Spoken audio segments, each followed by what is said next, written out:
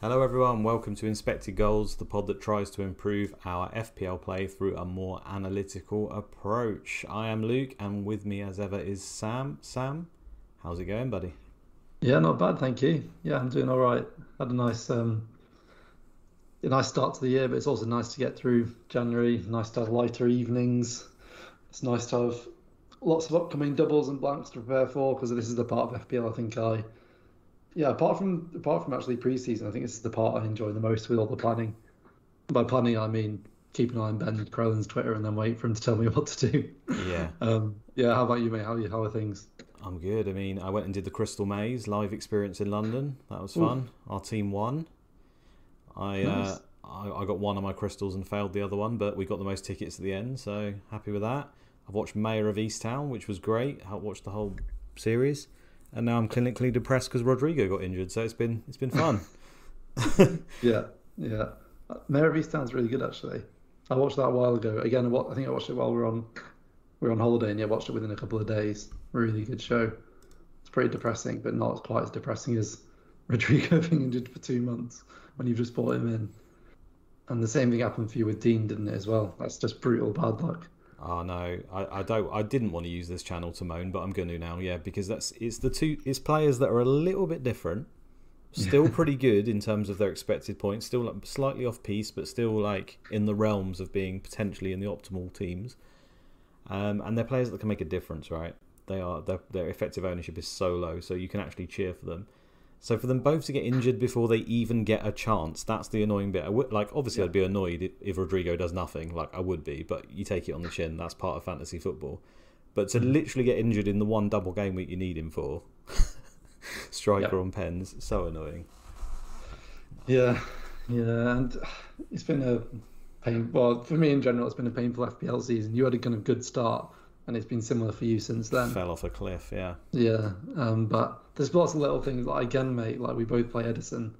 And then Kepa gets a 9 point on the bench. Honestly, that's been absolutely ludicrous. We talk about that every week. Mm. But this game week just gone, I don't know about you. I got 72, which was a small red arrow. But I thought early on it was going to be disastrous because I had Salah and Darwin playing. I think they played in the 12:30 game. Mm. So straight away, like so much money in those two players. Yeah, your worst You've got like, nightmare that you said as well. Kepa gets like points and those two don't, and that's exactly what happened. yeah, literally exactly what happened. Yeah, with Chelsea clean sheet is exactly what I didn't like. Even if Liverpool had scored and someone else had. But at least Edison got six, so he only outscored him by three. But yeah, so given that start, I was actually okay with the end of it. I think I probably would have had a green arrow if Mitrovic had outscored Kane. And again, I watched that Spurs game and Kane just before half time. He didn't really have a big chance, but just such a good strike. It's just what he can do. He's such a good Mm. player. So Absolutely. good. It's going to So happen again good. this week, right? Because I've got Mitrovic on my bench. Uh, Same. so I'm starting Kepa and I've got Edison on the bench. So we know what happens. City are going to get a clean sheet versus Spurs, aren't they? And Mitrovic is going to break Kepa's clean sheet. It's guaranteed. It's Oh, absolutely yeah. guaranteed. Yeah, Absolutely. I realised that as well. I've got I'm the same. I've got Mitrovic first sub, Andreas second sub. But the thing is, Mitrovic will score, and then you'll have to wait all weekend, and there'll be a little bit of a rumour about one of your players not playing, or they'll be benched and come on with like 5 minutes to go, and you won't even get Mitro's points. Classic. Classic That's FPLing. Nearly every week it feels like it. I do wonder if like I suppose they don't. Just like normal people watching football just have no idea of these sub stories. It must be so nice just to like tune in football. Go, oh, this player's playing. Oh, that's good. Let's cheer it on. Just blissfully unaware of like the repercussions of just yeah. 90th minute subs and everything else. But even people who play it but play it really casually, and they're blissfully unaware of like EO, for example, and they might have Haaland and they've not captained him, and they like just sell it and they'll be like, oh, I've got him on my fancy team. They've no idea that's terrible for them. But even if you told them it was, they wouldn't really care. Do you know what I mean? Like FPL just adds a little bit of fun to their life, and but they're unaware of all these little details, and they just get in the players who are scoring, and it sometimes works. What a time to be alive. That was definitely me in the early stages as well. Blissfully Yeah, unaware. yeah, Yeah, and Haaland goes and gets 34 points. Obviously, the week after, I triple captain him in a double game week. But anyway, let's stop the moaning. Let's look for positivity and move forward. that was a positive though. Haaland getting that haul was nice. I It know was. like we don't gain a lot from it, but I had a couple of people in mini leagues who captain differentials, so for mini leagues, it was a nice one just for those few people who went against. Because I mean, we barely discussed captaincy. Nearly forgot to discuss that in the last pod. It was pretty straightforward. I think that he was the best captain last week, so I'm glad that happened. And he's just like, honestly, mate, he just continues to be an absolute joke. Just in terms of football, like what's he on? I think it's 25 goals now, and Salah and Son, did they get 22 or 23 last season? As by the end of the season to get the golden boot, he's on 25 already, and it's Mental. only just February. Like he's an absolute phenomenon. Do you reckon he'll get 40? I mean, it's looking like if he can stay fit, I don't see any reason why not. It's looking same. possible. I mean, you just have to throw in a few jammy penalties, right? As well, throw in like 4 penalties, and He's not even had that many penalties. no, Has he? that's what I mean. I can only think of about 2. Yeah, that's what I was going to say. Yeah, imagine if they'd had like 4 or 5 penalties and he'd scored them. Yeah, and I think you could. I think you'd be. I think it's probably unanimously agreed that Man City haven't really been firing on all cylinders as well. So there is probably a world that exists where Man City were better than they've been this season, and Haaland was able to achieve more goals. I think that's possible. That could have happened. Yeah, again, 100%. And again, like, it goes. It's so annoying when there was a little bit of a narrative for like a couple of weeks, basically when Haaland had scored like 1 goal in 2 instead of 2 in 2, before he scored that hat trick of like, oh, does Haaland make Man City worse? But it's just complete. I just think that's complete nonsense. Like it's so different to Ronaldo at United last season, where he obviously tactically made them play so differently and completely changed the way they play. Whereas City have all the same principles, just have another great goal scorer in their team, or a great finisher. So I think the idea he makes them worse or as a team is just he's incredible, and he 100% makes them better, in my opinion. And he probably won't be captain this week, which is interesting because I don't know. Maybe amongst more casual players, maybe he will be. I don't know. He'll still be highly captained, for that reason. You reckon? Yeah, I'm sure. I suppose not everyone, although effective ownership for Rashford was like close to 100% last week, but I think a few people put the captain's armband on as well. So I don't know. It'll be interesting to see what the numbers are after it ticks over. Anyway, let's move on. So I'm going to bring up on your screen, guys. This is a common sight for probably everyone watching this, which is Ben Crellin's tweet about his permutations for the game weeks coming. It goes up to game week 32. Hopefully it's not too small there. Yeah, at Ben Crellin on Twitter if you don't follow him, obviously. This is, the thing of beauty in front of us that we've got to plan with. Implications of double game weeks in 22 and 23 that everyone knows about. They're already cemented. And then it's 25 where I think it's all but confirmed. It's just the possible double game weeks that could lurk in, but all the blanks are confirmed. That's right, isn't it? There's no other ones that could potentially drop in. So that's where my sort of immediacy is at the moment. I've kind of got an eye on 28 because that's not fully known yet. But that's kind of the limit I'm planning up to myself, really. Probably just trying to get players sorted for 25, but making sure they're also good picks in the lead up as well. Is that where your mind is at the moment, or are you looking a bit beyond that? Yeah, same as you really, because I think if you begin planning for 28 now, even though you look at some of the permutations of the FA Cup, and there are certain fixtures there. Well, according to this, for example, which is all these percentages are based on like odds. Bookies' odds of teams going through to the next round, etc., which impacts blank and double game weeks. But even the ones there that are like 65 to 95%, like you just don't know for certain. You've got so much time to decide anyway. But there's so many there that are around, or like Liverpool, Fulham, Leeds, Wolves, all 35 to 36%. Like it would massively change my plans if Liverpool do or don't have that. And I don't know. Like they could easily have that double game week. They could easily not have it as well. So I don't think there's any point really looking that far ahead, because it might be fun to have a plan. But I just know that, for 25, won't play a chip. And just thinking about getting through from 22 through to 28. Yeah, hopefully through 28 as well, without using any chips. But yeah, it's how you use those transfers now, because I just think what's really important to bear in mind now is, whereas it's slightly different from like a really random one-off double game week where a team just has a reorganized fixture for another reason and there's no other double game weeks either side of it.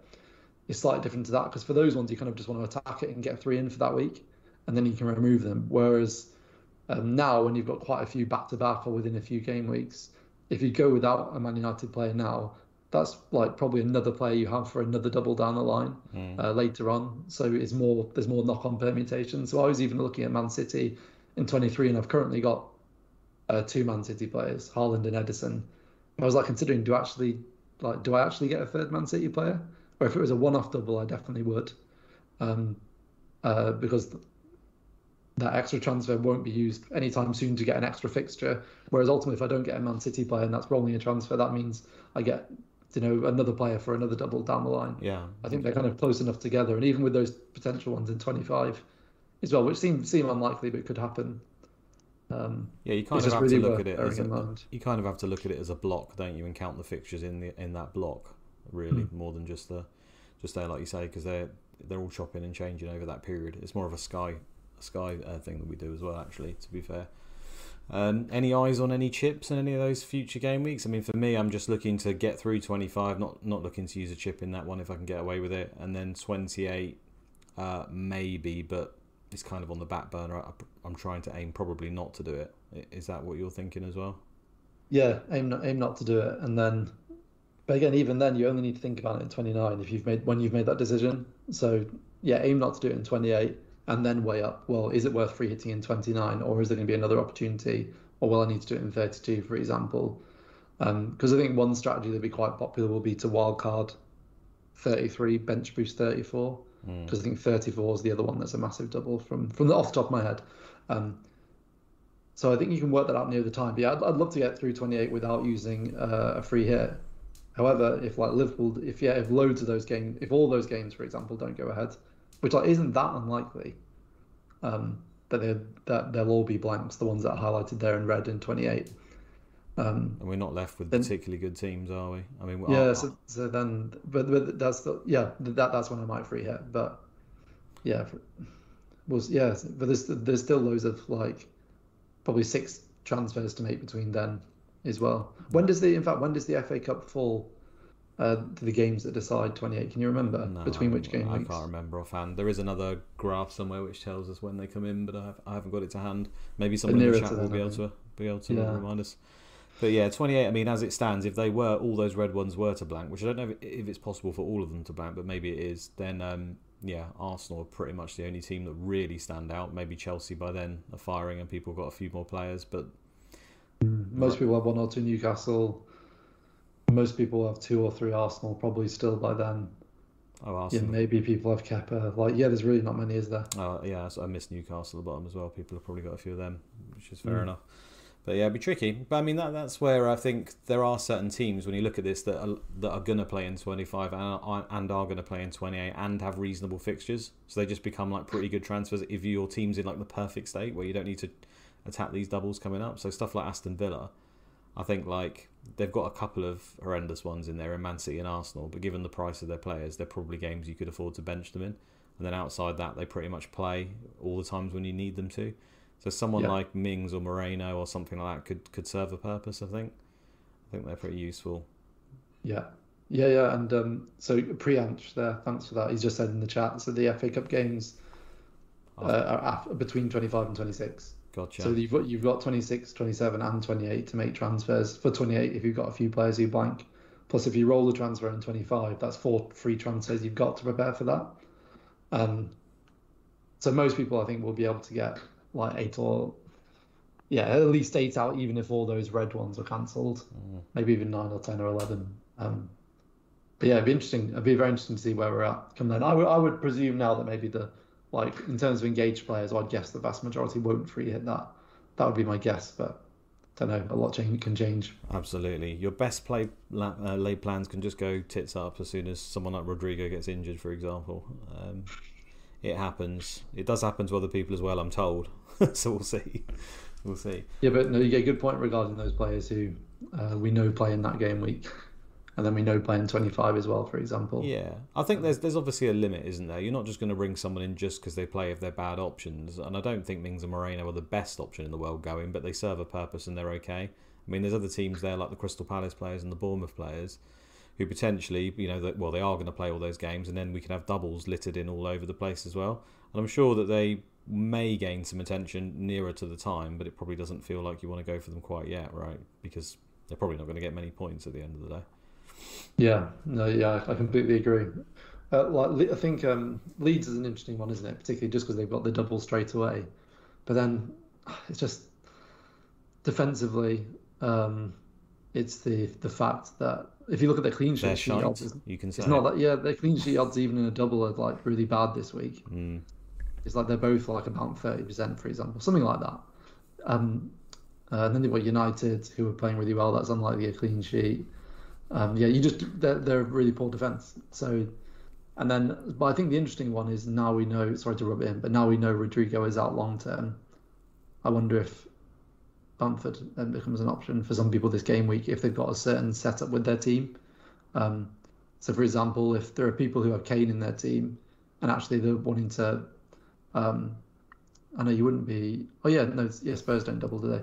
Yeah, and they want to move off Kane now to redistribute the funds if they particularly want Fernandes, for example. Maybe the route to do that is Kane to Bamford, and then, for example, Almiron up to Fernandes. I wouldn't be surprised if you go in that direction. Yeah, I think if we could say that Bamford is going to stay fit throughout this, and obviously with Rodrigo's out, then he kind of becomes like a really enticing option. Obviously on penalties has a great record whenever he actually starts games in the Premier League. Stats were very good as well, so I wouldn't have a problem with that. You get him in for a double. I think I've got Tony sat in my team who at any point could get banned, but then also he's got a good game this week, home to Southampton, and then after Yeah, that. It's away to Arsenal, which is obviously pretty bad. Home to Palace, which is okay, but again, he could miss it. And then he goes into a blank, two okay fixtures, and then another blank. So it seems like he is dispensable probably after this week, or maybe you could just do it this week and go to Bamford. If I had an absolute luxury move, then it may be something I'd look at. So I think he could be of use. Obviously, Notto's of use as well, isn't he? Just if you're kind of aiming to go 3-5-2 after this week and then use him this week and bench another option like a Mitrovic or whoever you want to put on the bench and then play Nosso this week. He's obviously very popular with the 3-5-2. Outside of that, though, for Leeds, there's not many options, is it? It's kind of a risk on Bamford, Notto. I don't really think there's anyone else. You could probably say Meslier, just because although the defence is bad, we all know that keepers are actually capable of getting decent hauls in a double game week. yeah, When they face a lot of shots. So I don't hate that, but you're sat with the same combo as me, Edison and Kepa, and I think one of those plays like literally in all the blanks at the moment as it stands. So it doesn't yeah, really feel like a need to get rid of them unless you want to free up funds. So yeah, yeah. I think one route that I think a lot of people will go down that I think is probably going to be a big consideration for a lot of people is actually to lose a Man United player in 25 because they blank 25, then they've got Liverpool, and we know there's a good chance they'll then blank in 28. Sorry, they've got Southampton 27, good chance they blank in 28, and then they've got a likely double game week after that, but one of the games is Newcastle, so that might not be a double. Um, so I just think yeah, I think that one's interesting because of those potential fixtures. That's potentially one of the teams you move off at that point, even yeah, though they're currently in really good form, currently playing really well.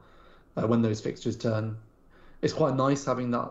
I know, understand Liverpool aren't playing very well this year, but Liverpool are a good team still, and it's quite nice having that good fixture after the blank because it makes then selling in that blank a little bit more easy than if they had. That's suddenly a really tricky situation if they had blank. I don't know, then Bournemouth and Southampton instead. yeah, So I think that's something I think a lot of people will do. Um, whereas that's less likely to be the case because the other team that people have players from who blank in that game week most likely will be Newcastle. But I don't think people consider the same with Trippier or other Newcastle players if they've still got them in that blank because after that they've then got the definite game week in 28 when there's a blank for other teams and they play Nottingham Forest in that game week. yeah. I can't see anyone who's built up value in Trippier willingly sell him basically because he just seems to be too good. It just seems like Yeah, committing suicide because you're probably going to want him back. Anyone who hasn't got value in him, you could maybe argue for it. You don't even own yeah, him to sell him, do you? But you would fit into that category. I yeah, think I think in 25 the Luke Shaw to there's quite a few options I think that will open themselves up at that point. Potentially Chelsea, who play all of the games, play in 28 with a decent fixture in that, and then maybe a double in 29. If Reece James is back at that point and people have got the cash, I think it's like Shaw's 5.2. I think James is 5.7. It's like 0.5 in it. yeah, Maybe people will jump back to him at that point. You got Porro, who we're going to look at in a bit from Spurs, who although there might be a blank in there in 28, um, his stats could be so good, and if he's a nailed-on wing-back in that team, then maybe he's an option. He's only 5 million, so that looks pretty interesting as well. And then obviously I already spoke about Aston Villa, who tick the box as well. So I think Shaw to one of those three looks like quite a possibility for some people at that point. But I guess we'll see. If they end up doubling Liverpool, then going to Trent as well, which Review seems to love. No matter what stats or status I try to put into Review, it always tries to sell me Trent all the time. So yeah. My top three. So I put my team through Review today. I always try and think through my moves as much as possible and look at the underlying data myself, and kind of come to my own decisions, and then I look at Review after that, and it just wants me to the same things. It just wants me to consistently sell Salah for Fernandes this week, and then in 24 I think it is, getting Trent, or maybe it's even next game week, I can't remember. Yeah, next game week for that Everton fixture, getting Trent and just keep him, and then it wants me to get Salah back in 25, which I obviously would do if they double. The route is to then sell Rashford in 25, which made me initially think, actually, I wonder why that is. Why would he sell Rashford? And that's when I then looked at the fixtures and realised, actually, yeah, maybe that's something I've missed, actually. Because I was really reluctant to think about selling Salah this week, because I think I'd want him back soon. And I know I don't want... It's more that I don't want Fernandes long term. And I thought, if I sell him, I'm a bit tempted to use the money in the bank, and it'll be hard to get back to him. But I don't think it will be too hard to get back to him. No, he's probably not going to go up in price, even if he does anything. That's the thing, because of the way it is. You don't lose value selling him either. No, I bought him at 12.7, so, and he's 12.7 now, so I'm fine. But yeah, I mean, that's my dilemma this week, really. Now Rodrigo is out, he's caused me issues, because I've got Salah in my team, and I can't get to Bruno from Rodrigo, so I don't have Bruno. So I'd have to sell Salah for Bruno, and then either bench Rodrigo or take a hit and bring someone else in. And when we start talking about hits and benching those players and doing that, and then I want Salah back probably afterwards, it starts to get messy. But it's so different, yeah. But it's tricky, isn't it? Because Bruno has got fantastic EV for this week, and his fixtures afterwards are good as well. So I'm really on the fence there. Like you, I don't really want to sell Salah for Bruno, but the machine's telling me to do it as well, despite my Rodrigo mishap. It's telling me to take a hit this week. But does it want you to do Rodrigo to Matoma? No, it wants me to do Salah to Bruno, and it wants me to sell Tony for Notto. So it would be a hit to take Tony out when he's home to Southampton and Salah versus Everton. It just doesn't feel right. Yeah, that'll be because I like future EV with Brentford blanking in 25. Absolutely, yeah. I mean, I've got a plan for Tony later, but that Rodrigo thing has completely messed me up, because I was going to have that player as a double, obviously, and then just do Salah to Bruno, and it would have been fine, no hit. I would have been okay, and then I can literally reverse the move in the coming weeks. But yeah, enough about my team. There's a couple of questions in the chat I may as well answer while we're here. Alex Mika says, what are your thoughts on an Arsenal defender or a third attacker going forward? Not many options in defence, make me lean towards Gabriel. I've got Gabriel. Have you got Gabriel, Sam? Yeah, I've had him since game week 1, I think. Yeah. I mean, as we've both got him, I think he's fine, and I think you make a good point, because especially in 25 it's hard to find defenders. I don't think it's a problem to go either way. I know Arsenal haven't been keeping a particularly high amount of clean sheets recently, but I don't really let that impact me. They're still in the top 2 defences in the league. I think if I had the choice and there was no other issue, I'd have triple probably attack at the moment. But I've got Gabriel, and I see no urge to fix it, and he does fill that hole. So if you're looking for a player either way, I think it's absolutely fine to go there. That would be what I would say.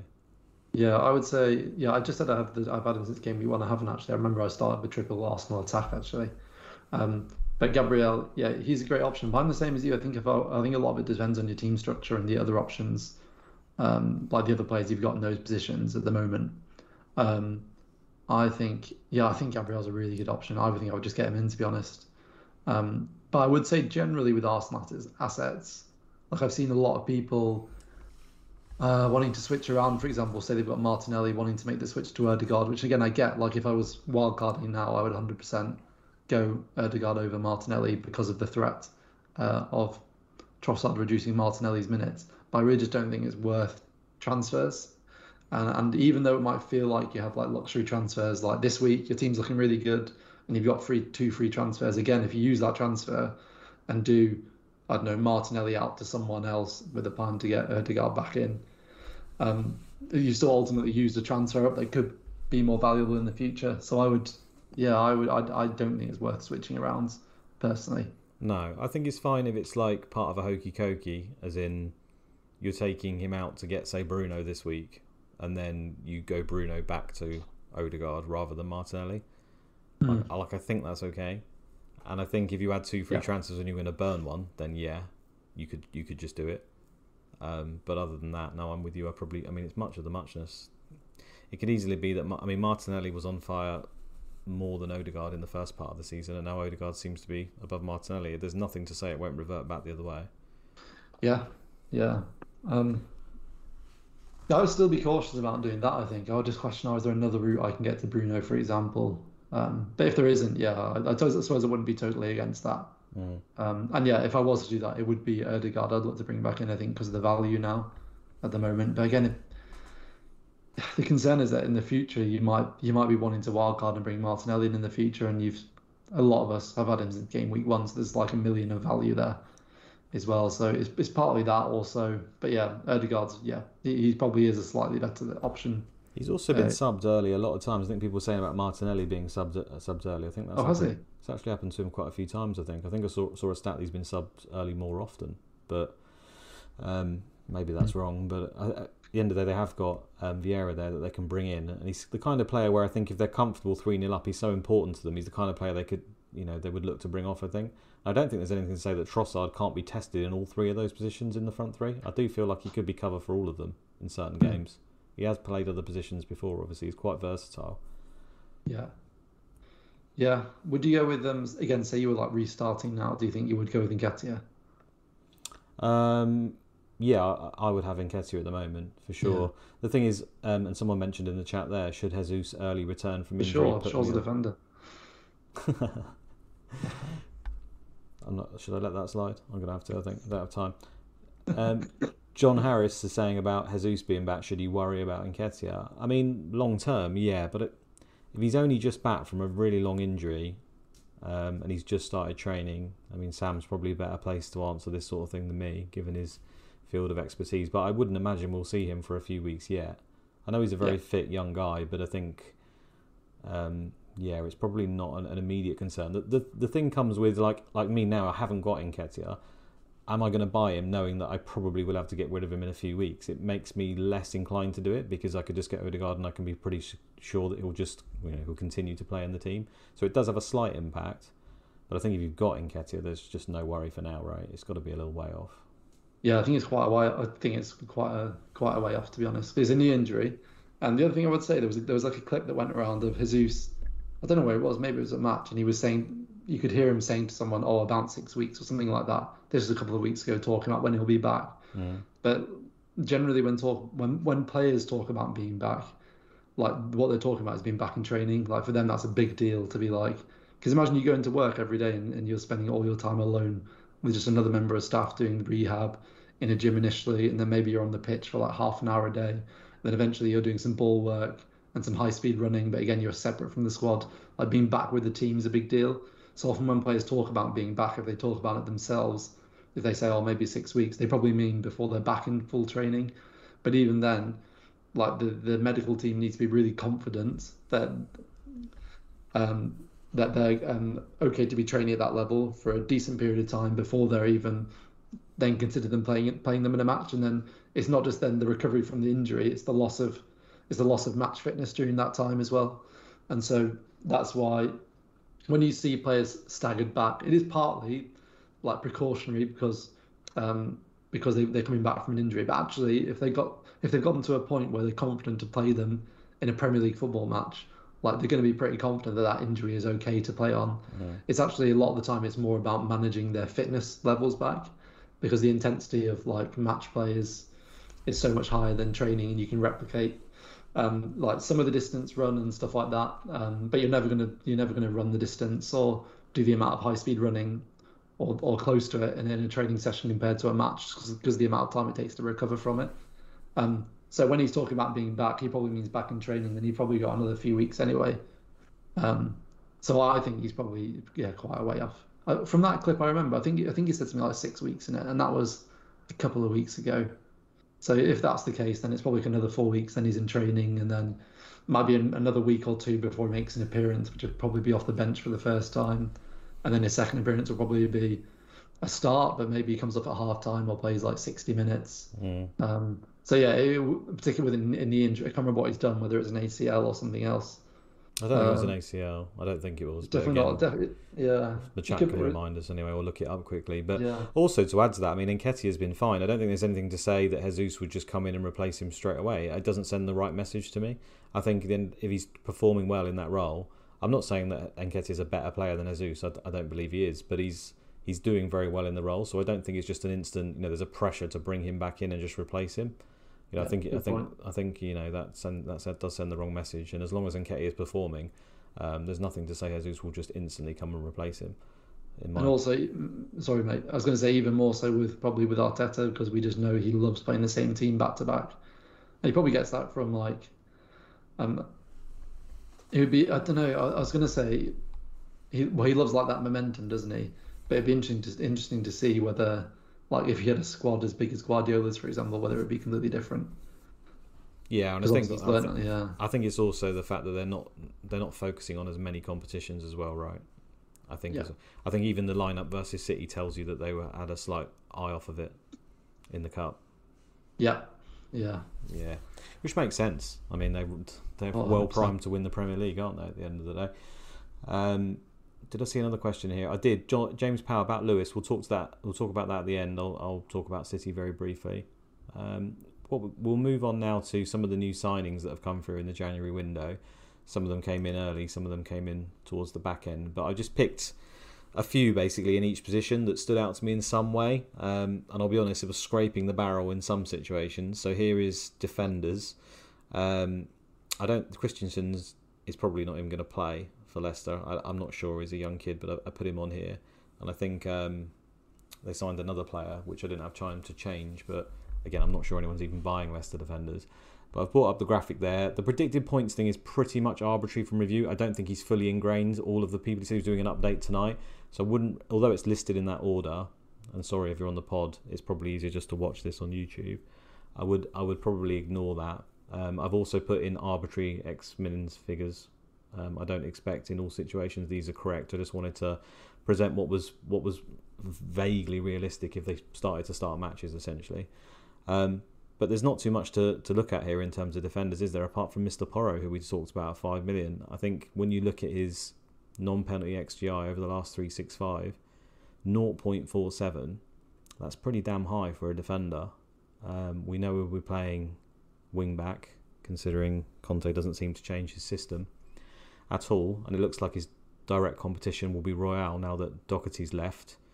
And I'm not sure he's been in the most favour of late, and he doesn't seem particularly suited to that role. So I think there's probably a strong feeling from the fans that he will replace him and play the vast majority of games. It may take some time, of course, because he's new, and I don't think there's an immediacy with Spurs games and the fact that we need to target other things. But he does stand out, doesn't he, moving forward as a nice option.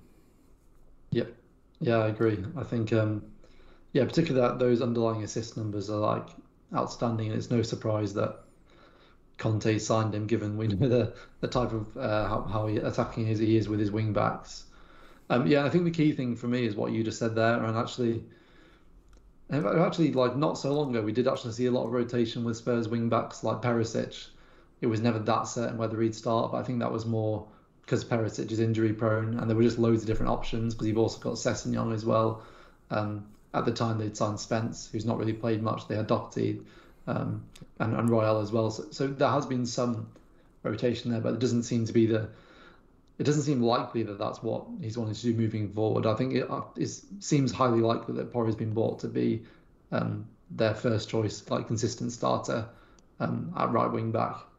And I think if anything, you're probably likely to see Royale come in maybe in the really, really tough games if he really just wants to park the bus, essentially, which you probably wouldn't want to play Porro. But Perisic is an age thing as well, right? Surely. I mean, he's the profile. Yeah. And he has played a lot. Honestly, I don't know, but I'd be fairly confident that Porro would play the vast majority of games once he's integrated into the team. Yeah. Yeah, I would agree. And to be honest, this probably goes for in general with a lot of these signings, like, it's just so often a wait and see to see how many minutes they're going to play. and it's just a bit of it's a bit more of a calculated risk, and in the same way that it is when you pick your team at the beginning of the season, like there's just a lot more unknowns. But because of his underlying data, he's one of the ones that you'd be way more likely to just jump in on. And 5 seems cheap for me for that reason. Everyone seems cheap, don't they? All the new signings seem to be underpriced across the board to me. And I mean, yeah, but it's because they have to do it. Yeah, because they have to be consistent with the rest of the game, I guess. So yeah, I guess compared to like someone like Luke Shaw, maybe it's not that cheap. But yeah, maybe that's something they'll change for next season, which we seem to mention every podcast. Yeah. But I would, yeah, I think he could become a good option, but he's not one to suddenly get now. No. I don't think there's any need at all now for any of the defenders, to be honest with you. I wanted to mention just a couple of the others. Moreno stats, I mean, they're not brilliant, but at the same time, they're not terrible. I think he probably will play Digne. I think it was amongst the fans, it looked pretty clear that he didn't fancy Digne. And like we've already mentioned, he does play across the blanks. So I think people may well look to him instead of Mings just for the spicy factor of the fact that he's a bit more of an attacking fullback than Mings is. So might be one to keep an eye out for. And Woba, I don't know how to say it, it's Wobber or Woba, but I noticed he took a free kick the other day, I think, and someone said he may even take penalties, which I don't believe that's the case, but if he does, then suddenly would be of a little bit of interest if he starts to take the odd free kick or penalty. But playing in a Leeds defence, it's a hard sell, isn't it? That's the thing. I think he's a centre back, isn't he? But he can play. Yeah. He can play left back because I remember Seb. Again, I don't know if it's Vassal or Wassel. Just like I don't know if it's Voba or Woba. Seb Wassel. Anyway, Seb on Twitter, who a lot of you will know. He predicted their lineup for the first game and thought he might fill in at left back. We ended up playing centre back and seems to be like first choice there already. So we know he's going to be. It seems like he's going to play regularly for Leeds. But it's not. Yeah, 4.5. I guess that's the cheapest he could ask for, isn't it? He's not going to be 4.0. No, let's move on to midfielders. I've got 2 slides for midfielders, and I've picked, I think, 12 in total. There's obviously quite a lot, but I went through most of them that have signed, if not all of them that I thought would be relevant, and I basically looked at their non-penalty XGI, and just only picked the ones with substantially high. So right at the top of all the midfielders was Gakpo, and we already know a little bit about him. Obviously saw him at the World Cup, and he's been playing for Liverpool a few games. He hasn't really impressed so far. I think that's the general consensus. But his data from the Dutch league is still really, really good, and he's got decent predicted points, and his is probably more accurate because we've got a little bit of him actually playing, and I think Review will have already looked at that across the fixtures that he's got. I think that's as a basis of Liverpool are well sought after because of the potential double and they play across. I mean, I don't think he's an option at the moment, but maybe he could be in the future. I think it's been an annoying one where he is going to suddenly feel like he's becoming an option as he settles into the team, starts to perform better, and then Diaz is going to come back from injury. Jota will probably be back, and because he's a left winger, isn't he, Gakpo, primarily? Yeah, he can play in the 10 or left wing, but they've been playing up front as well. It's been very strange. Yeah, so I feel like he's going to become a good option just as those players return. But yeah, we'll see. His underlying numbers they're miles ahead of any other player apart from Madueke. I don't know if you pronounce that as well. Yeah. That blew on that list. But that's a really small sample size. It's not that small a sample size. It's like 987 minutes or something. So it's a decent enough sample size. That blew me away. His non-penalty XGI. I mean, I don't know whether this guy's going to play, but that is incredibly high, 0.97. I'm informed. I've never seen him play, so I'm not going to pretend I have. But apparently, he is an out-and-out winger. He's extremely injury prone.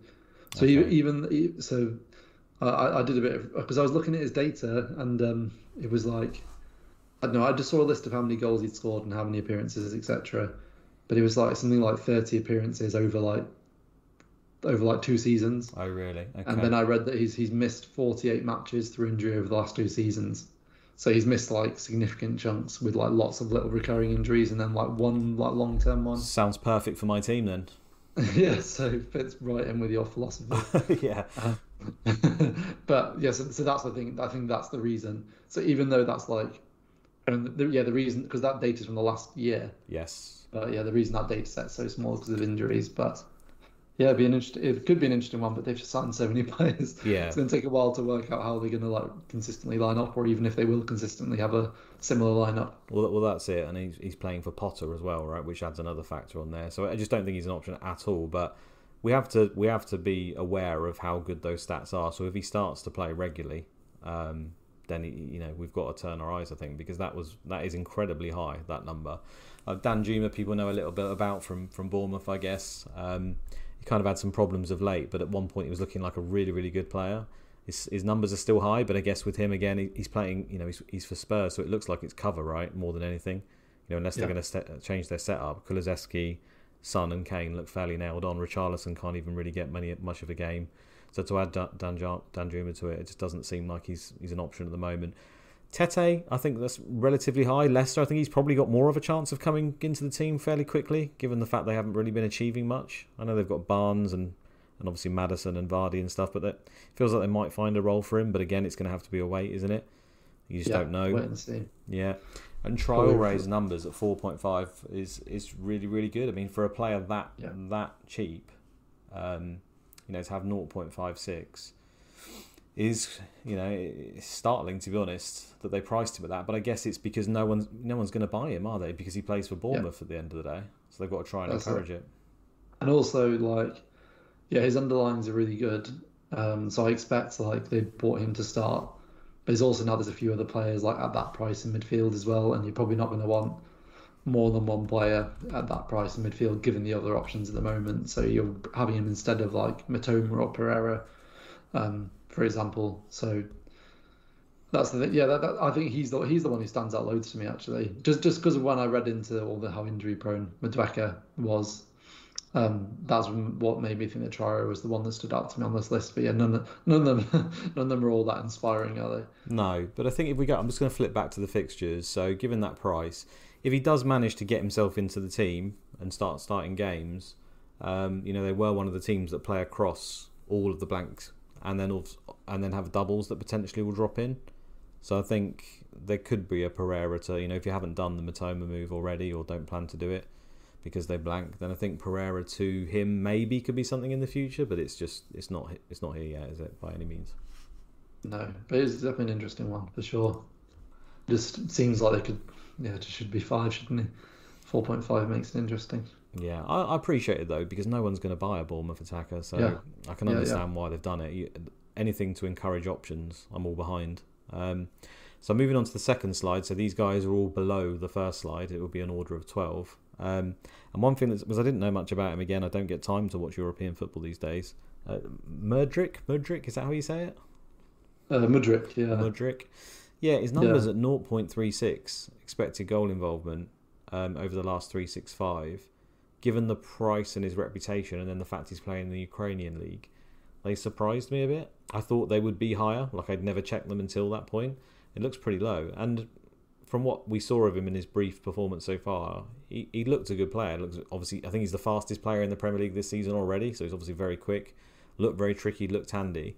But it might be a classic case, I guess, where the player looks good on the eye, but in terms of actual end production, maybe not too high. There's a similar thing with what I mentioned with defensively, is they just signed so many players, and they've already got so many options who are forwards as well, or in that similar position.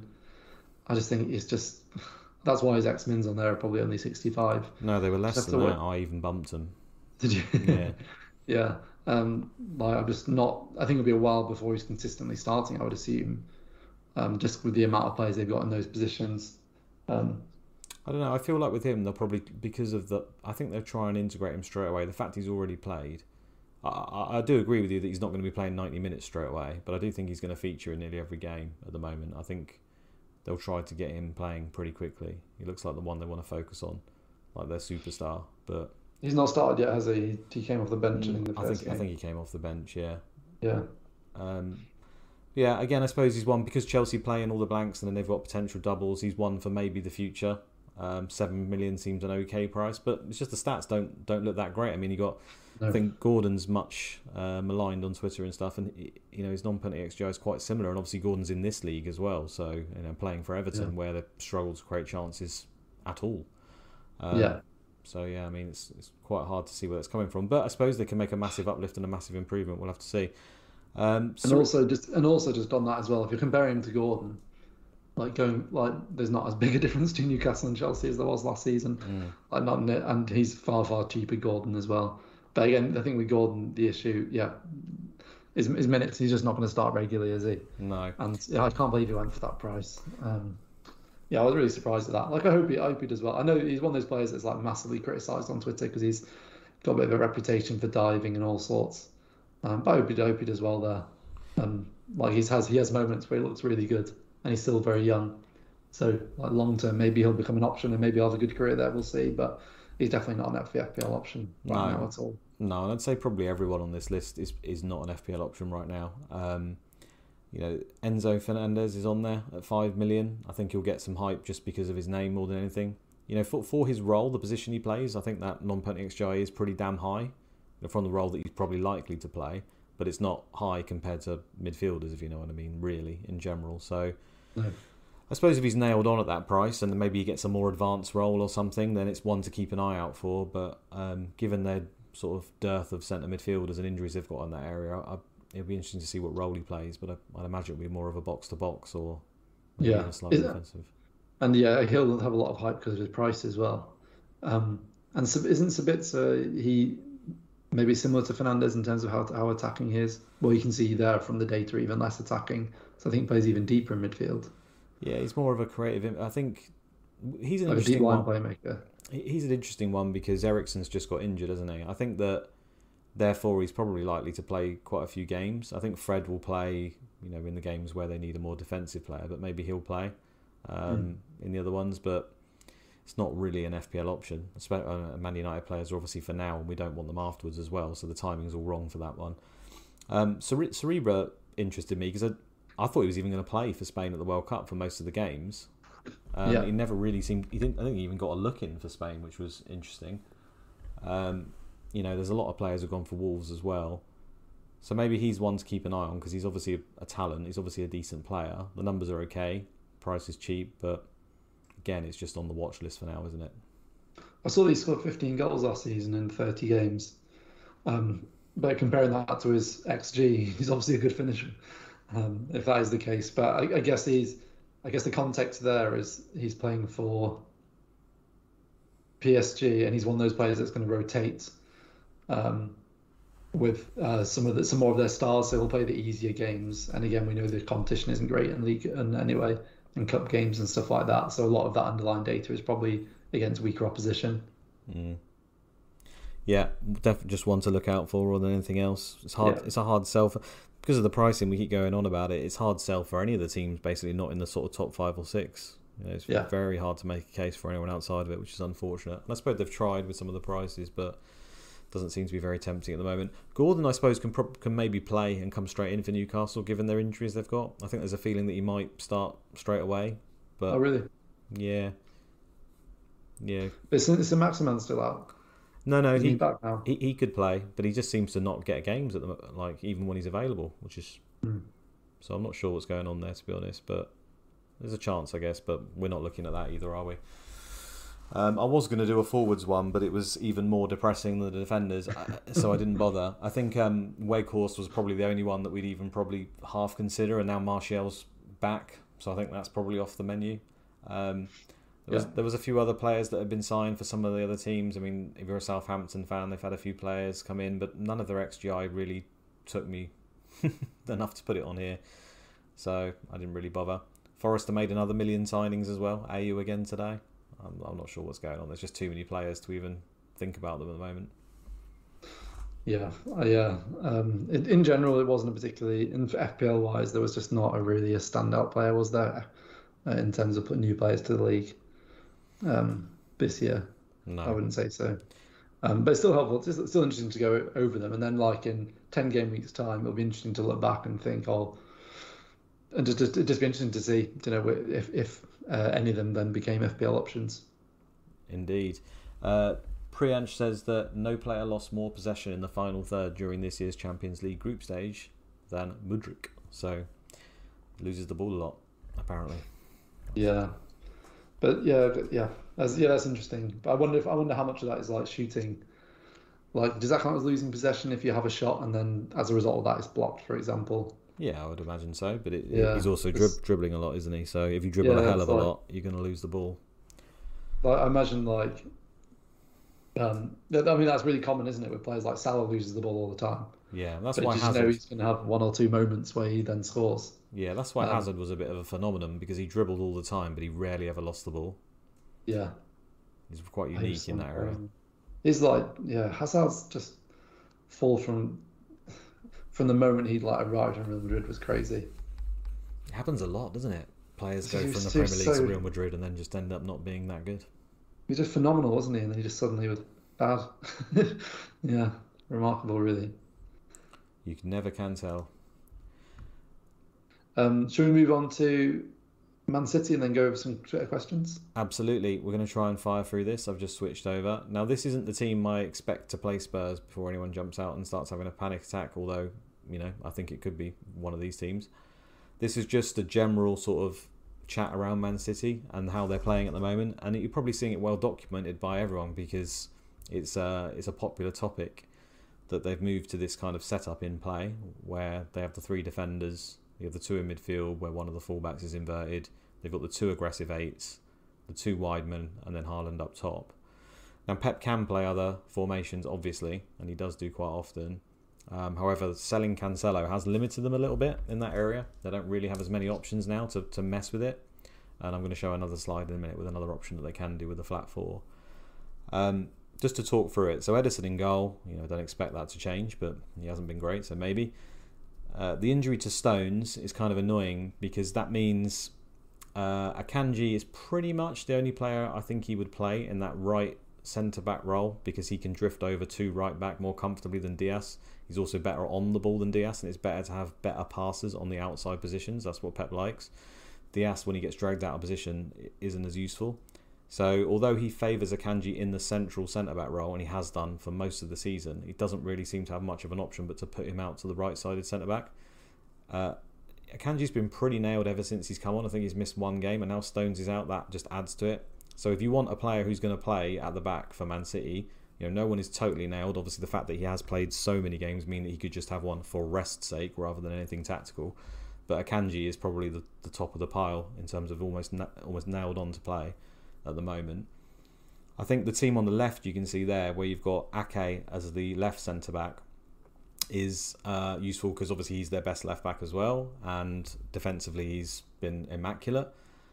So I think that's probably the go-to in most games. However, in some of the easier games, that team on the right, where you see Laporte in the left centre-back role, may play ahead of Ake simply because he offers better passing, and we saw that in the home game versus Wolves, where I was saying on my pod beforehand, I think he will favour the fact that they're the home game heavily favoured, heavy possession team, not too worried about their attacking output. He'll look for the progressive passing, and as a result, he played Laporte over Ake. When he does that, I think Diaz's organisation, the fact that he's kind of the leader in that team, and he's still on his way back, will probably play in the central role. There's all sorts of things going on here. Pep doesn't like to have, for example, Ake and Diaz. I wouldn't thought he'd like those two together because it's two players who aren't the very best on the ball. He likes to have at least two players that are quite good on the ball, and he likes to have a little bit of pace as well. So he'll mix it up depending on the opponent, is what I'm getting at. I also think in this setup here, you'll see where Lewis is in midfield. Walker can play that role in midfield. Like he was playing in midfield before Lewis was a thing. It's happened numerous times before. So, he's not nailed by any means. I think he made a comment very recently that people may have seen on Twitter where he said that if the other team goes man to man, then Lewis isn't the best option. Walker is better in that scenario. So if he thinks the other team will literally mark him up man to man, he will play Walker, and either as a traditional right back or even in midfield, and he won't use Lewis. Spurs didn't play that way last time they played, so I imagine he'll probably play him again.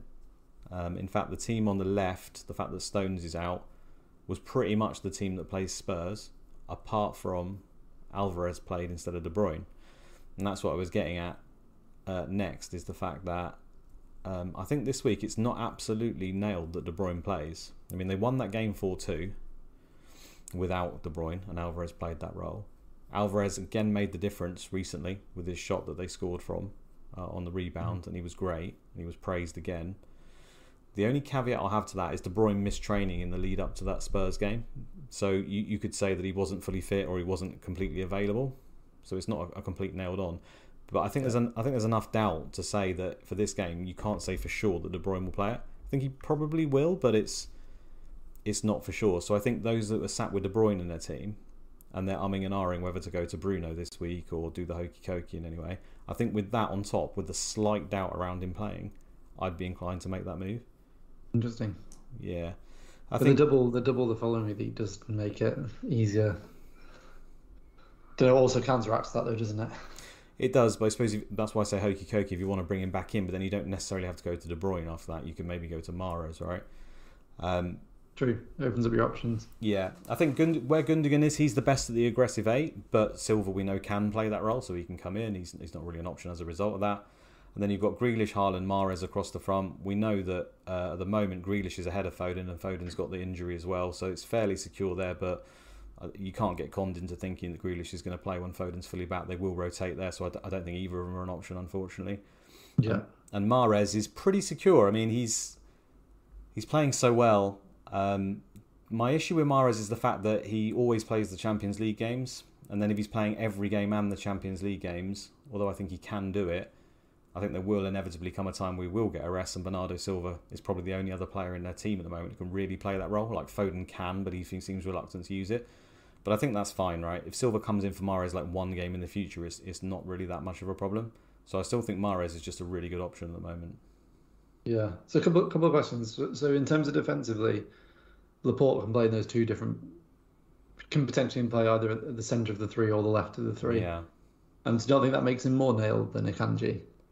I don't, because there's other things going on with Laporte. The fact that he apparently maybe wants to leave, the fact that he's not particularly happy, the fact that he's heavily injury prone, and it's been mentioned quite a few times recently, he can't necessarily play games in quick succession.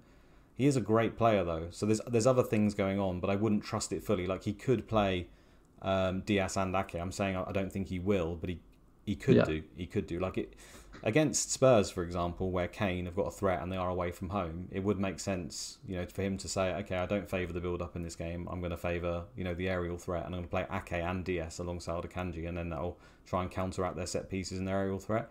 Like it just depends what he feels for that particular week. We all know that none of them are nailed as a result, and we can't comfortably say Laporte's just going to start playing again because we haven't seen it yet where he starts back-to-back in games. And do you think that my other question was going to be this formation they're playing at the moment? Do you feel like that's pretty much cemented, particularly with the sale of Cancelo? I mean, they've got so many centre backs, so playing three at the back just makes more sense at the moment, given the lack of depth on either side. I mean, it's going to be his go-to in most games because it's the players he's got available and it's how he's making it work. But if they don't perform, then Pep will look to ways to change it. He always does. And that brings me on to the other team that I've just brought up on the slide now, which is when they look for a flatter four. And I do think they will still do that. The fact they've lost Cancelo doesn't help it particularly, but they can play it with Ake at left back and Walker at right back. And Walker, although I said he can play the Lewis role in midfield, he obviously can play at fullback. And when that usually happens, he'll use Bernardo Silva in the pivot rather than Gundogan, and he drops back into it like we saw most of last season. So that's an example on the screen here. And we saw Ake getting forward a little bit more, obviously scored in the cup annoyingly for us. So, I don't think he's a great attacking fullback by any means, but it's not out of the realms of impossibility for him to just move forward in that role because they're just so ball dominant and move up the pitch. He can perform that role.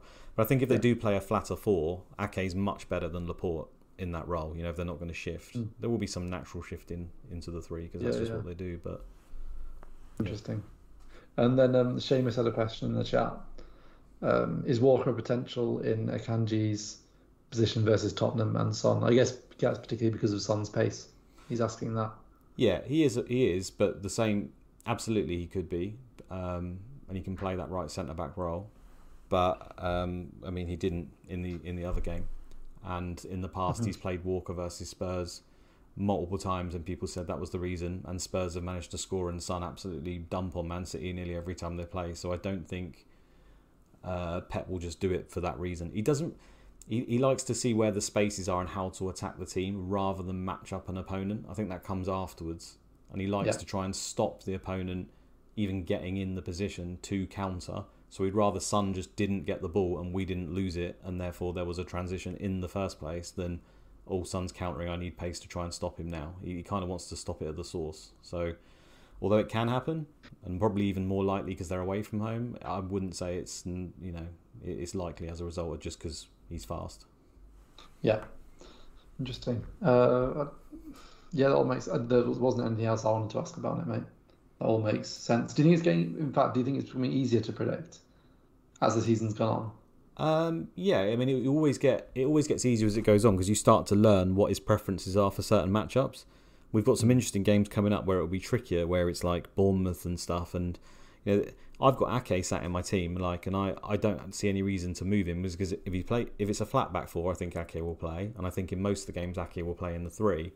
But it's just those easier home games, like a game versus Bournemouth, for example. Do I think Ake will play, or do I think he'll go for a passing player? I think it's more likely he probably doesn't, and that's the annoying part of owning him, right? But it just takes too much surgery. Again, if you ask me who's the best 3 to have, I think it's Ederson, Mahrez, and Haaland. I think those are the 3 best to have. De Bruyne's absolutely fine, but I've never liked him as an option. As I always say, he's too expensive for me, and I think this week is a slight risk. But I think those 3 are the best. And then if Mahrez becomes a problem when Champions League starts or he falls out of form, then you just get rid of it. But I'm happy to keep Ake for now. Yeah. Well, FPL Zahar's asking who's the most reliable defender, but he's just joined, so he's probably missed you say that. Yeah. So to conclude, you would say Akanji, then Ake, then Laporte at the moment. Yeah, it's Akanji at the moment. I think when Stones comes back, you have to have another round of where everyone's at the moment, which is always the way with Pep. It's always at the moment. So at the moment, It's Akanji. I think Ake is not too far behind. Yeah. We actually have a question from Andy Let's Talk FPL on Twitter, which relates to this. He said, if you were to keep Ake, what would your hope/expectation be? Extra fixture in 23 and 1 in 25, but does it matter if he's not nailed? So, because he's got the extra fixture, does it matter if he's not nailed if you think you can guarantee at least 1 start or maybe 3 out of 4 within those 2 doubles? I don't think it matters particularly. I think he could just play all of them. I mean, let's do it now. So it's not 2 doubles, sorry. It's a double and then he plays when others blank. Yeah. Yeah. The thing with Ake is he could bring him on if, let's say he doesn't start, he starts with Laporte for passing, and then they're 2-1 up and it's the final 5 minutes. He could bring Ake on because he's much better defensively. Like he's done that with Diaz a few times before because of the role. So that's the slight worry. I know Ake's barely been used as a sub, but don't let that put you, make you think that it just wouldn't happen, because if they're under the cosh, then Ake's the better defender. So I think he would actually come on in those scenarios. So that is a slight worry. But if we look at the fixtures, right, I think he probably plays Spurs this week, Ake. I think after that we've got home to Aston Villa, where I'd say is a slight risk because it's similar to the home Wolves game. Ball dominant, home game. Could he use Laporte in the left centre back role? Things may change by then in terms of who's fit. Maybe uses the flat 4 and therefore Ake would get the game, but is it enough for me to take him out? No. And then away to Arsenal, I don't think there's any doubt he plays that game. We saw how well he handled Saka. He was man of the match in that game. I mean, there's literally no doubt in my mind that if he's fit, he plays the Arsenal game. And you just have to do it like that, which is the annoying thing about him. Is then it's away to Forest. Do you need Ake away for Forest? Potentially not. So I think he's enough of a worry where you start to consider it. Away to Bournemouth, do you need Ake? Mm-hmm. I'm not sure you do. So I've got him for now, but we'll have to see how it goes. I think I might end up taking him out eventually. Nice. Should we move on to some Twitter questions? Yeah, let's do it. I think we probably answered a few of them, but we can finish up. We've answered most of them actually, but we can use them, and then we'll go through some of these, then we'll just quickly discuss captaincy, and then that'll be us, I think. But most of them we've answered already. Yeah, Mara's answered that. Oh yeah, Martial's an interesting one. So some people will have Martial because they'll have bought him for the last double that Man United had. This person said, "This is Jorgen on Twitter. Martial, surely he's a sell when you can get triple Man United with other players. What do you think?"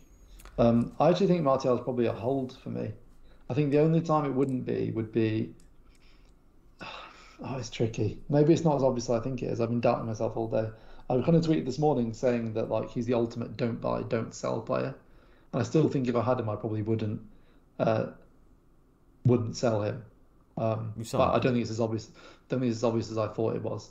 I think you summed it up. Just don't buy, don't sell. If you've got him, if you've got him, you've got to play him now because he has a chance to feature in 2 games. I don't think he won't feature in both games. I think he probably starts one and comes off the bench in the other. So how can you sell a player and the fixtures are both good? Yeah. He could even be on penalties, right? I mean, I don't think he is, but he has taken penalties before when those players are on the pitch, so... Seems unlikely. It does seem unlikely, but it's still also a position at the moment that is hard to find options in, the forward option. Yeah. Need to back myself a bit more. Don't buy, don't sell. Stand by it. There you go. I think afterwards you get rid of him. It's no brainer after that, but this week... I think what was making me doubt myself was just thinking, if you've got 2 free transfers, not a lot else to do, and you really want Fernandes, that's the way to do it.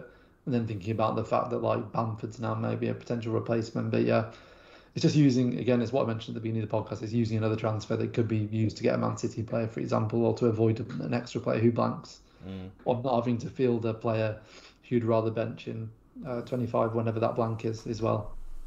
Let's have a look. We've answered almost all. FPL Flapjack FPL says, is Almiron still essential? I think he's a bit tongue in cheek, but in all seriousness, probably a good time to sell him. He's never been essential either. No, I think that's what he's getting at, isn't he? No, he's never been essential for us, but I'm glad to see he stopped scoring. I mean, it's been very painful every week. It's funny though. Now that everyone wants to get rid of him, wants to sell him, I want to sort of fight his case and say he's a good option. It's just like that. I still think he is a decent option. That's the thing. Yeah. But even though his finishing's being ridiculous, his underlying data is still massively improved this year. Yeah, and he's good value, so he's a good option still in general, I would say. It has definitely, his underlying data has gone down a lot in the last few weeks, but I don't take like the last 5 weeks as particularly meaningful. You know, it could suddenly jump back up, so I think he's fine. Yeah, I think most of the others we've answered anyway. Should we just chat a bit about captaincy? I reckon let's chat first on triple captaincy. And if you had that, we both played our triple captain on Haaland, where I think you got 8 points in the end. So 24, 2 game weeks ago. So neither of us had it. The last game week. Well, not the game we just passed, the one prior. Yeah, it's 2, I suppose. Yes. Yeah. If you had it still now, would you play it this week or next week, or another game week? I'd play it on Haaland. I always had it in my mind that I was going to use Haaland. I think he's just, like we mentioned, it's like he's just a phenomenon. He can score a hat trick in any given game, back-to-back hat tricks.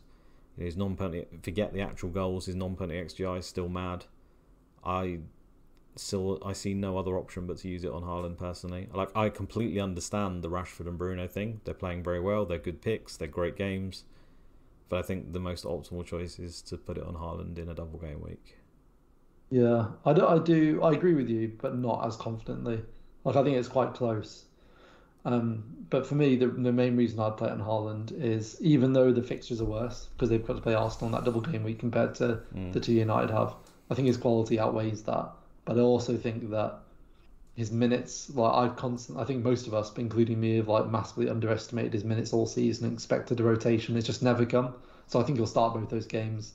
I think he'll probably play 90 minutes in one of them as well, and probably 60 or 70 in the other, or something like that. So I would just still play it in that game week. I still think, for the same reasons you've said. But I think it's fairly close. I think Rashford and Bruno are both good options this week as well. I think the best time to play it was when we played it.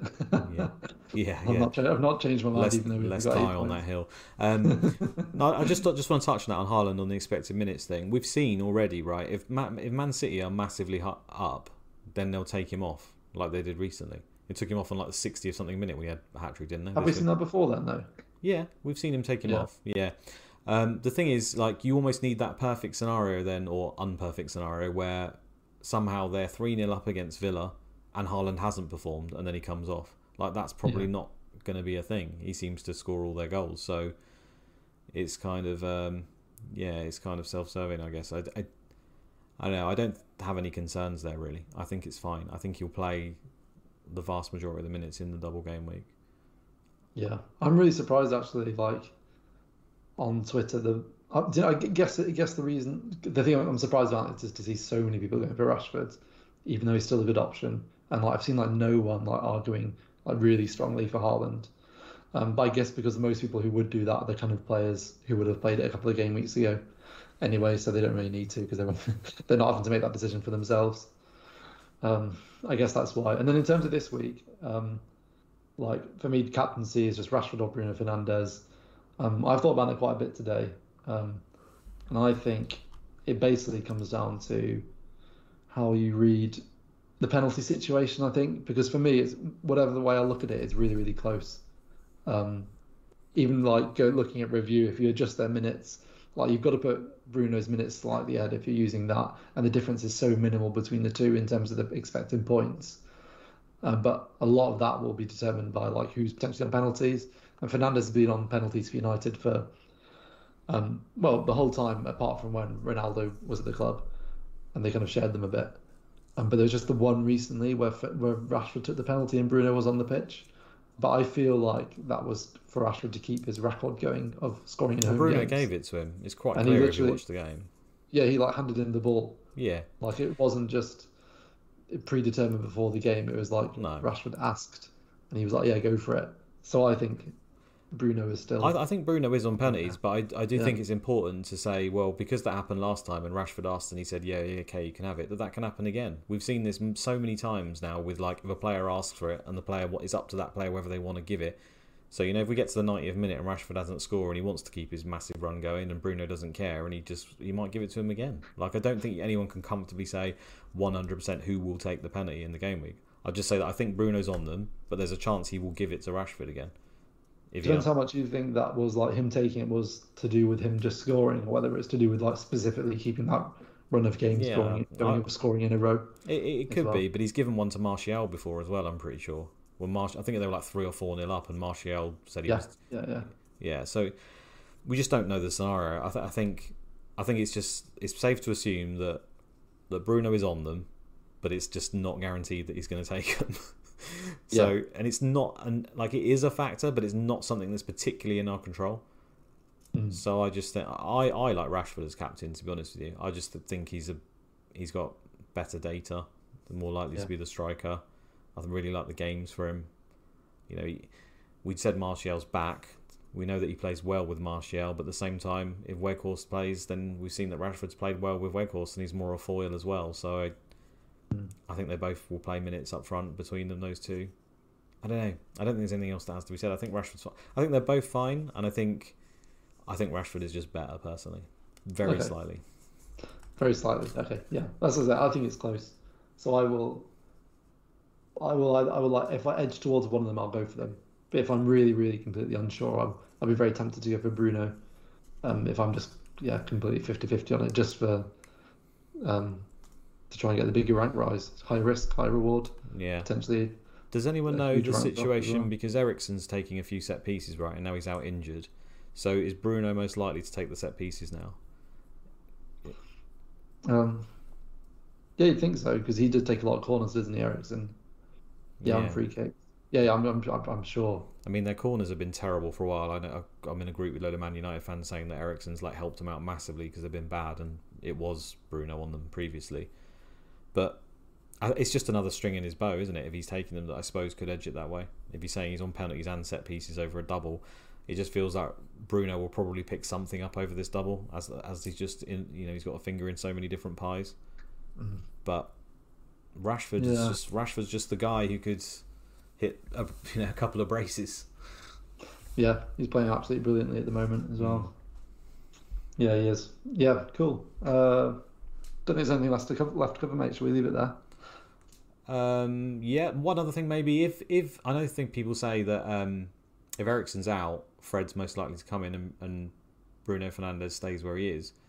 But is there not a chance that they drop Bruno Fernandes back a little bit and then they bring in one of the other players in the front three? Because you've obviously got Sancho on the way back, you've got Garnacho, you've got Anthony, you've got more players available that could play in the front three positions. Like, I don't think it will happen, but if they're using Fred in a centre midfield role versus Palace and Leeds just feels a bit meh. Maybe they want to bring Bruno back and get more creativity there, or I don't know if Sabitza's like fit and available to come straight into the team, that would quash that straight away. But are these not considerations? I don't know. I haven't watched any other pods this week from Man United fans, but yeah, no, that's a good point actually. That's worth looking into. I'm just laughing because I've just seen in the chat. Gianni's just posted in the chat. Balls, I'm so late. Literally, as we're about to do the outro. Well, the good thing is, Gianni, you can watch it all back, my man. Yeah, was catching up on Happy Valley. Nice, good show. I Christ. think Gianni started his own YouTube channel today, like done his first video, so go over to his channel and subscribe as well. Love that. He's like book signings, isn't it? And appearing on GMTV. He pops up as soon as he needs his name mentioned. Love that, Gianni. Bruno being deeper would be amazing for us on it. So it is something that's being discussed then. I haven't looked at anything this week. It just came to me that it could be an option if Eriksen's out, but I don't know. I guess we'll have to see. Yeah. Should we wrap it up? Yeah, let's wrap it up. Yeah. Okay, guys. Thanks a lot for watching. You know the crack. Like, subscribe, all that joy. Share for us if you can. I think that's the main thing we're after, just to reach more people in general. We're not really bothered about the likes, but I suppose apparently it does something for the algorithm, so that would be useful. Classic Gianni, says James. Yeah, we're not going to slag him off too much. Have I ever told you that he actually knows my brother and they went to the same school and he's from Bedford? Did I ever tell you that? Oh, well, no, I didn't know that. Just coincidentally, yeah. Yeah, Bedford's just full of fantasy royalty. We're just a town full of it. Brilliant. Yeah, thanks, guys. Thanks for tuning in. We finished actually within.